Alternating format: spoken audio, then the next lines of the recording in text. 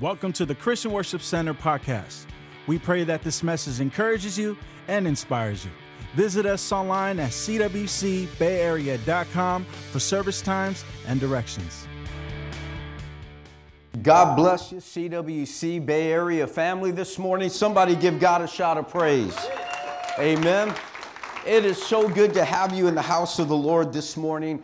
And if you haven't noticed already, if you've got a seat that didn't happen to have one of these, look around you. There's a seat next to you that has not only the communion elements for later on, but also a This Is Us pamphlet to give you a heads up on who we are, what we're about. And our series right now that we're going over is called This Is Us. And last week we talked about our why. Why do we exist? Why are we here? What is CWC Bay Area all about? And until you know your why, you are not going to be able to operate in your what or your how. So when we know why we exist, it helps carry us through. And so you can even take notes in the very back of this. Not only does it show our core values, it shows our why and so forth, but in the back there's also a place for you to take notes where you can take notes on this morning's message and follow along with us as well. Amen?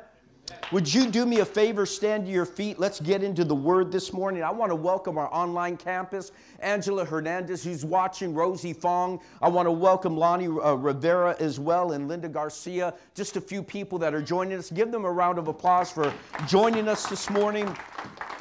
And let's get into the Word. This isn't on the screen. This scripture's not on the screen, but I want to share it with you as our launching pad this morning. In the book of John chapter 12, verse 27, there's a situation that takes place here. Jesus is about to go to the cross. And as Jesus is about to head to the cross, he finds himself in the Garden of Gethsemane. And it's in the Garden of Gethsemane, he prays one of the most famous prayers we remember. Where he prays this, Father, if it be your will, let this cup what? Pass from me. You see, even as we got Jesus, as he got closer to his destiny, was still questioning the how, not the why, but the how, the method by which salvation was going to come to mankind. And so just because you know your why doesn't always mean that you agree with the how. Because the how is difficult at times. And Jesus recognized in order to bring salvation, he was going to have to go to the cross. And so in a very intimate moment with his Father, he says, my soul is deeply troubled. Have you ever been in a place of trouble? No, you're not listening to me. Have you ever been in a place of trouble? Have you ever been in a place where you had more month than you had money? Have you ever been in a place where your body was sick and the doctor said there's no hope? Have you ever found yourself in a situation where it seems so helpless? Jesus is at that point, and he says, should I pray, Father, save me from this hour? But this very reason I came. Let you understand this principle. No matter how spiritual you are, you cannot pray out the process. Say it again, Pastor. It doesn't matter how spiritual you are. Jesus couldn't even pray out the process. He had to walk through the process. He had to go through the process in order for God's purpose to come about in his life. Bow your heads as we pray. Father, help. In Jesus' name, everyone says, amen. You may be seated this morning. You see, when you know your purpose and your values, it keeps you on track. Come on, somebody say amen. Amen. Distractions are part of life. In fact, if you were to take a look at the life of Christ, you're going to find that pretty much every single miracle Jesus did was not planned, but it was a result of an interruption. Whether it was Jesus getting to the other side of the lake and finding Jairus there waiting for him, a religious leader, as they move on, as Jesus is going to heal Jairus' daughter, they find out that she dies. While in the crowd, a woman comes up behind him and touches the hem of his garment. He's interrupted. And then they find out the child's died, and they tell him, don't bother the teacher anymore. And Jesus tells them, if you just believe, stay with the process. Don't give up in the process. Distractions try to get us offline. Things are going to come up in your life that are going to try to distract you from what God has for you and your family. But I came to tell you that the distraction very many times will open up the doors to miracles in your life. See, I love what Francis Chan said. He said this: our greatest fear should not be a failure, but our greatest fear should be succeeding at things that don't really matter. We're getting distracted on many things instead of doing the things God called us to. So today, I want to talk to you about the core values of CWC Bay Area. Last Sunday, I talked to you about our why. Why do we exist? We exist because of you, to love God, love people, and to change the world and change the environment of people. But I want you to understand, what are our values? What are our non-negotiables? Listen carefully. When the rain starts falling, it's too late to build the ark. When the rain started falling, Noah couldn't say at that point, okay, now let me put this thing together. Noah had to obey God when things were calm. So that when the storms showed up, he was already prepared for the storm that arise. I came to tell you this morning that many of you are in struggle. Many of you are in discord. Many of you are going through crisis in life because you have yet to make the decision before the rain came, before the storm showed up. You have to make a choice today to start obeying God while things are good, so that when the storm ends up showing up, you are already prepared for what that storm brings. Oh, come on, Pastor, you're preaching already right now. So I want to talk to you about our non-negotiables. What do we believe in? What are our core values? If you've joined with us, you don't join a church because you love its worship, even though I think we got great worship. You don't join a church because you like the preacher, even though I think you got a good preacher. You don't join a church because you like the facilities. You join a church because you connect with the mission. You connect with the purpose. You connect with the vision. There's something in you that says, you know what? I agree with what they're doing. I want to partner with what they're doing. And I want to be part of what God is doing there. Too many times we choose churches based on what it can do for us rather than how we can add to the kingdom. 5 things I want to cover very quickly, and you could follow along with us right here where it shows our core values in this little booklet here. I want to thank my daughter, Jacqueline, for putting this together. Did a phenomenal job in compiling this. But last week I went over our vision: love God, love people, and change the world. Today, I want to talk to you about our core values, half of them. Our first value is what? Is what? Growth. Growth is our first value. We value growth. What am I saying? We believe that everything God created grows. There isn't anything in God's creation that God didn't create and then expected it to grow and then reproduce. Everything God created, in fact, Ephesians 4:15 puts it this way: instead, speak the truth in love, and we will, come on, work with me, and we will grow to become in every respect the mature body of Him who is the head, that is Christ. And so everything God created was created to grow and replicate. So the book of Genesis puts it this way: everything God created, He says, let it reproduce according to its kind. You don't see a dog producing a cat. You don't see an elephant producing a cow. Every animal, every species, every plant has designed in it seed to reproduce the exact same thing that it is. I love what Dr. John Maxwell says. He says this: we teach what we know, but we reproduce what we are. So an angry parent is not going to produce a calm child. Say that, Pastor.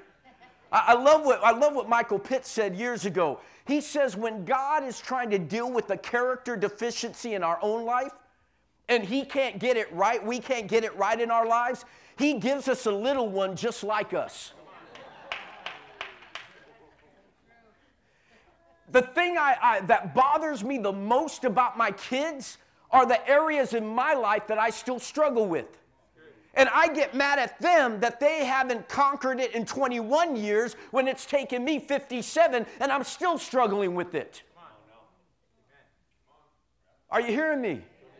And so we got to understand at times that growth is what God wants us to be, increase. It's the opposite of stagnation. God created you to grow, not just this way. Somebody say amen. God created us to grow. Now, if I were to get a 40-year-old healthy person up here, but they were in a diaper, talking baby talk, crawling around, and not being able to make intelligible words, we wouldn't call that cute. We'd call it dysfunctional. Yet in the spiritual realm, how many of us have been in Christ for so long, and yet you're still in diapers? You're offended the pastor didn't shake your hand, or someone didn't say hello to you, or someone gave you a look at church. You've been serving God for 40 years, and you're still on the edge all the time. You're still getting offended at every little thing. Someone took my parking place. Someone didn't shake my hand. And like a little baby, you're sitting there crapping yourself, and you're expecting the body of Christ to change you. If you've been in Christ for 40 years, 20 years, 10 years, there should be growth. We got to move on. See, there's something wrong when we stay the same. Come on, church. There's something wrong that if you've been in Christ for 10 years or 5 years or even 20 years and you still give the same, you still study the same, you still worship the same, you still give the same, you still know the same, you still struggle with the same things that you struggled with when you first got saved, there's a problem.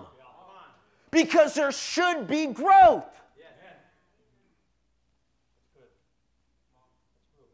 I like how you're just staring at me right now. I thought we were going to get an encouraging sermon this morning. Yeah, you are. Grow up. Come on, church. See, God expects us to grow. And I love, Bishop used to say, if something's not growing, it's dying. So if your walk with God isn't growing, guess what? You might have a pulse. But Jesus, when he rose from the dead, it would have been, he was dead for how many days? 3 days. If he would have resurrected with just a heartbeat, on life support, coming out in a wheelchair, we would have been like, that's a miracle, right? Dead 3 days, came back to, but that's not what Jesus came back as. He came back in what we call Zoe life, Zonta. He came back alive, full of life, quality of life. And when Jesus comes into your life, he just doesn't want to improve your life. He wants to transform your life. He wants to take you from glory to glory to glory. Don't think you don't come to church to stay the same. We come to church because God loves us the same, but he wants to transform us into his image. Number 2, someone say number 2. Progress. Well, isn't progress the same as growth? No.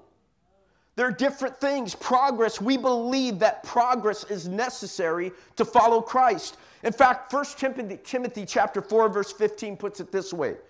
Take pains with these things. Be absorbed in them so that your... Wrong scripture.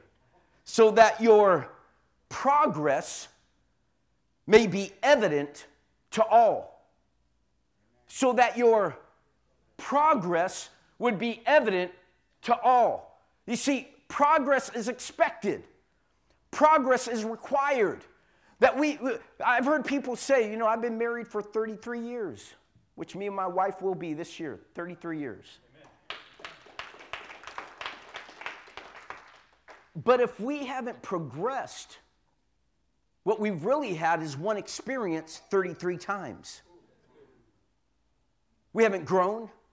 We haven't learned. We haven't shared. We haven't taken time to adjust and grow with each other and progress in our relationship. And there's many that have come to Christ and they haven't progressed. You know the same amount of scriptures when you first got saved. None. You still show up at the same time, late.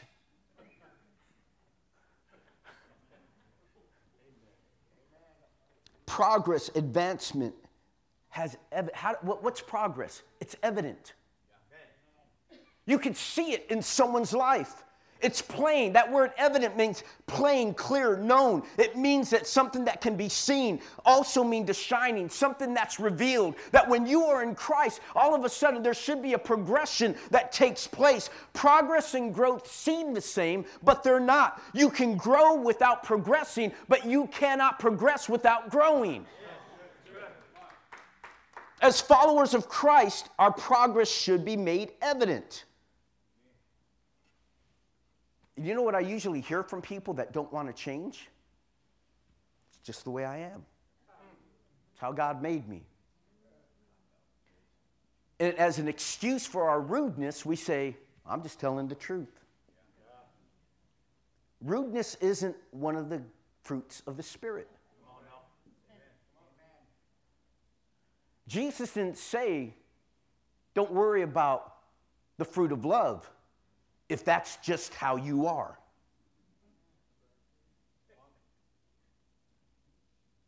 There has to be a change. There has to be evidence.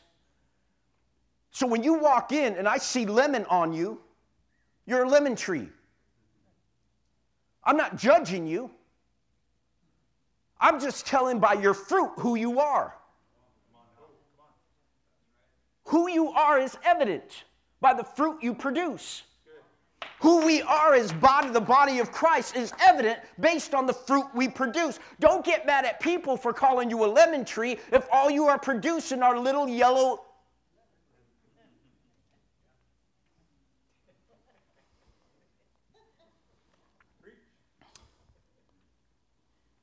As followers of Christ, it should be evident. We can't have the same foul mouth, the same habits, or the same attitudes. There has to be a change. Come on, church. There has to be. So we value progression. We value progress is another word for change. If Christ is in me, someone say in me, then my lifestyle should change. If the same power that raised Christ from the dead is in me, I love what Craig Rochelle said years ago. He says, if you tell me that the spirit of Michael Jordan is in you, when we step on the basketball court, you should display some basketball skill. You should be better than me, right? If Michael Jordan's spirit is in you, you should be able to do what Michael does. If we say that we have the Holy Spirit of God inside of us, but we're still cussing, we're still putting down, we're still gossiping, we're still attacking, and we're not building up, we're not encouraging, then what spirit is in you? It has to be progressive. We have to see it. Progress is about sticking to the promise because you cannot pray out the process. Some of you are like, I wish I went to a different church this morning. Let me take you to number 3. It's going to get gooder, okay? If I haven't offended you yet, stay with me. Hang in there. Number 3, our third core value is honor. Honor. Hit a nerve back there. Move, sister, move. We believe in finding honor and value in everyone we meet. I need you to grab a hold of this, to find value in everyone we meet. Romans chapter 12, verse 10 puts it this way: be devoted to one another in love. Honor one another above yourself. You know how many problems a church would have if we followed this? Every problem we have arise in the body is because someone's dishonoring someone else. And because we've been hurt, we've been offended, we've been damaged, we cannot find forgiveness. And the enemy knows, if I could get you offended, I could keep you from forgiving. And if I can keep you from forgiving, I can keep you from making a difference in the world. I can get you so caught up in your own feelings, so caught up in your own drama, so caught up in what they said, he said, she said, what they did, and how they made me feel, that we forget that we were created in the image of God. And Jesus told us to forgive our neighbor 7 times 70. You don't know what they did to me. I don't need to. Jesus didn't give a caveat to it, that if they did this to your family, then you don't forgive. Honor doesn't mean we agree. And listen carefully, okay? Listen carefully, body, because if you're part of CWC Bay Area, these are the qualities that need to operate in us. These are what we value. These keep us from having crisis as the time goes on. When we recognize this, honor doesn't mean we agree on everything. Say that again, Pastor. Honor doesn't mean we agree. And somehow people think that we have to agree on everything. Man, we can't even agree on where to go to lunch. Or what you want on your pizza. How are we going to agree on everything? But honor says this: I value our relationship more than being right. I love you more than being right. I love you more than fighting for this thing. The love of God in me makes me love you. And you know what? I'll let you have your way. I'll let you walk on that thing right now. I'm going to honor you. I'm going to value you because I value the friendship more than I value being right in this situation. Social media has killed honor. We don't honor because people deserve honor. We honor because we're honorable people. And honor releases blessing. See, when Jesus was ministering and he was going town to town, he walked into his hometown and he couldn't do many miracles. Why? Because they didn't honor him. If there is lack of miracles in your life, it's because there's lack of honor. When you need a supernatural move of God, don't expect God to show up where there's dishonor. Where you honor, it opens up blessing. Honor is a currency of heaven. Honor is a thing that brings the Holy Spirit into a situation. Honor. See, when you're trying to heal a marriage and you keep attacking your wife and you keep attacking your husband, you are destroying the very honor that the marriage is built on. Honor creates an atmosphere of blessing. So give respect. Everyone repeat this with me. Give respect. Give respect. Even when it's not earned. Even when it's not seen. And even when it's not returned. You see, I need you to understand that honor has more to do with you than it does with the other person. Well, they said something that set me off. Well, you just gave them control over your life. And some of y'all are handing the remote control over to you, to too many people of your lives. You're just handing it out. You have no control of your own life. You might as well be a television because people could change your channel at any time and pause you, turn you up, turn you down, mute you. It's time to take control once again of your own life. So this morning, I declare a spirit of honor in this house. I pray a spirit of honor over you. I speak a spirit of honor in your marriage. I speak a spirit of honor in your family. I speak a spirit of honor at your employment. That you would stop talking smack about your boss. That you would walk in with the spirit of honor when you go to work. That you would walk in there with honor and do the work that God called you to do and represent the kingdom of heaven with honor. That wherever you go, that you do not enter into gossip, but that you're adding value to everyone you come in contact with. I declare a spirit of honor in your marriage, in your children, in your family, and in your businesses, and in this house. Don't you ever let me catch you talking bad about your pastors. Don't you ever let me hear you talk bad about the ministers of this house. The Bible says, do not touch my anointed and do my prophets no harm. If you want to see all of hell open up against you, keep talking against God's anointed. We don't even worry about that anymore. I remember as kids, when someone would start talking about the pastor, my mom and dad would say, stop. You don't do that. We don't want curse to come into this house. There was a level of honor in regards to the man of God. And I think we need to get back to that sense of honor once again, of recognizing those that God has placed in that place of authority. Number 4, everyone say number 4. Value. We value people. We believe every person is valuable regardless of their race, gender, age, or creed. Matthew chapter 6, verse 26, look at the birds of the air. They don't sow, nor reap, or store in barns, and yet your heavenly Father feeds them. I'm encouraging someone right now. Are you not more valuable than they? If God takes care of the birds, how much more is he going to take care of you? And out of all creation, everything God created, mankind was his crowning creation.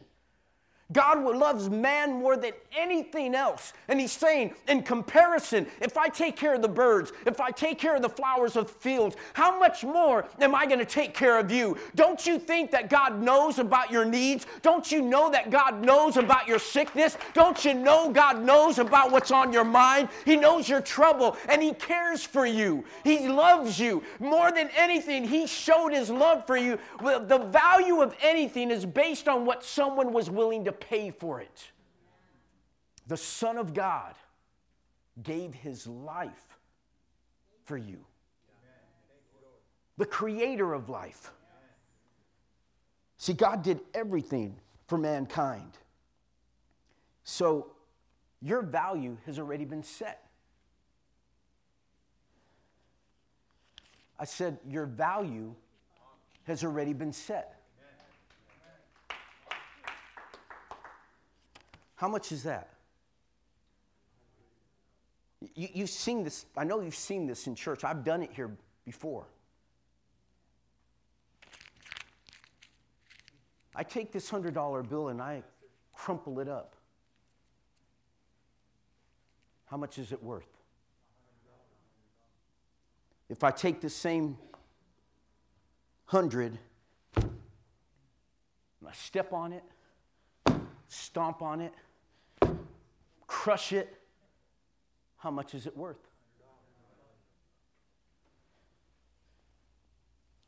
If I put it in some not so nice places, a sweaty $100 bill now, what's it worth? And yet we see people that have been crushed, stepped on, put in some stinky situations, and we devalue them because we judge what they've gone through rather than the value that's been placed on them. Now, regardless of what this $100 bill went through, someone still wants it. No matter what this bill has gone through, its value has not changed. I don't care what you've gone through. It doesn't matter the divorce. It doesn't matter the addiction. It doesn't matter the abuse. It doesn't matter the struggles that you've gone through. All I know is that God has determined your value, and I can't take away your value. No one can just take away your value. God sets your value, not man. Your value has already been set. Nothing you go through, say this with me, nothing I go through will minimize, lessen, or remove my value. Someone needs to hear that this morning, because some of you are feeling like you're damaged goods. I can't be used because of what I went through. I find throughout the Word of God, it's the very people that blew it are the very ones God used. What people thought was going to disqualify them was the very thing that qualified them. Lastly, as the worship team comes, we're just going over 5. Next week, we're going to go over the next 5. Compassion. This is what we closed out last week with, was compassion as well. Matthew chapter 9, verse 36, it says, compassion, we believe in not just a feeling of empathy for others, but becoming the remedy. Matthew 9:36, when he saw the crowds, he had He had what? Compassion for them. Compassion means panic enough to do something about it.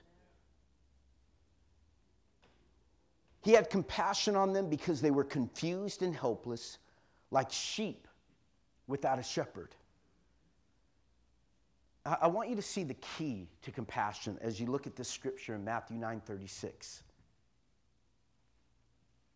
What's the first thing Jesus did? He what? He saw. There's a difference between seeing and perceiving. We see people that are homeless, hurting. But what do? Just keep on going. We see them, but we don't see them. We see them, which causes us, like the modern day Good Samaritan, like the priest that goes on the other side of the street. Don't want to be bothered. But that's not who we are. That's not who God called us to be. The key to compassion is seeing. Jesus saw. He saw their condition. And we are so caught up in our own condition that we can't recognize the condition of others. That's why it's so important that you get set free, that you get healed, that you forgive, that you let it go, because we can't make a change in a world that we are still stuck in. If the enemy can keep us so wrapped up in our own problems, we're not looking at making a difference in anyone else's life. The Bible says he saw it. In other words, he perceived, he experienced, he realized what their condition was. Compassion looks beyond what we see to what's really going on. And it's way too easy to pass by the wounded in life. Come on, those of you at home know what I'm talking about. It's not enough to feel empathy. We have to be moved to action. How can you make a difference? Do you realize that hell is filling up right now as we sit in church just to get through another week? We're so caught up in our own lives that we've stopped even trying to make a difference. It's like the little boy who is on the sands of the beach, and the beach is filled with all these starfish. And one by one, literally thousands are on the beach, and the little boy is walking the beach, and he's throwing starfish into the water. The elderly man comes walking by, and he sees the little boy throwing each one of the starfish into the water. He says, "What are you doing?" He goes, "I'm saving starfish." And the cynical old man looked back at the kid and said, "You're not going to make a difference out of all these thousands of starfish that are on the beach." Without a beat, the little kid with faith reached down to another one. It says, "It'll make a difference in this one." And he threw it back into the water. Andy Stanley made this statement that I hold on to. We might not be able to do something for everyone, but we can do something for someone. And what I wish I could do for everyone, do for one. What you wish you could do for everyone, do for one. Because, church, do you realize as we talk about compassion, that the church is the vehicle, the organization that God has created to win the world? And if we remain silent, the world's going to hell. On these crosses, we have names of people that we're believing to come to Christ. But I want you right now to think, just close your eyes with me for a moment. Okay, wherever you're at, close your eyes. Even at home as well. But you close your eyes for a moment. And I want you to think of some people that you love that don't know Christ. You love them. Might not agree with their lifestyle. Might not agree with the things they're doing. But you love them. Now I want you to think about this. The trumpet sounds, and those that are alive in Christ have been caught up together with them in the clouds. We're going to heaven. This is it. It's done. All these years of struggle, all these years of battling, all these troubles that we've gone through, it's all done in a moment, in a twinkling of an eye. The book of John says, "Beloved, it doth not yet appear what we shall be, but we know that when Christ shall return, we shall be like him, because we will see him just as he is." We're in heaven. We're in glory. Now you look around. I want you to look around in your mind and see that loved one's not there.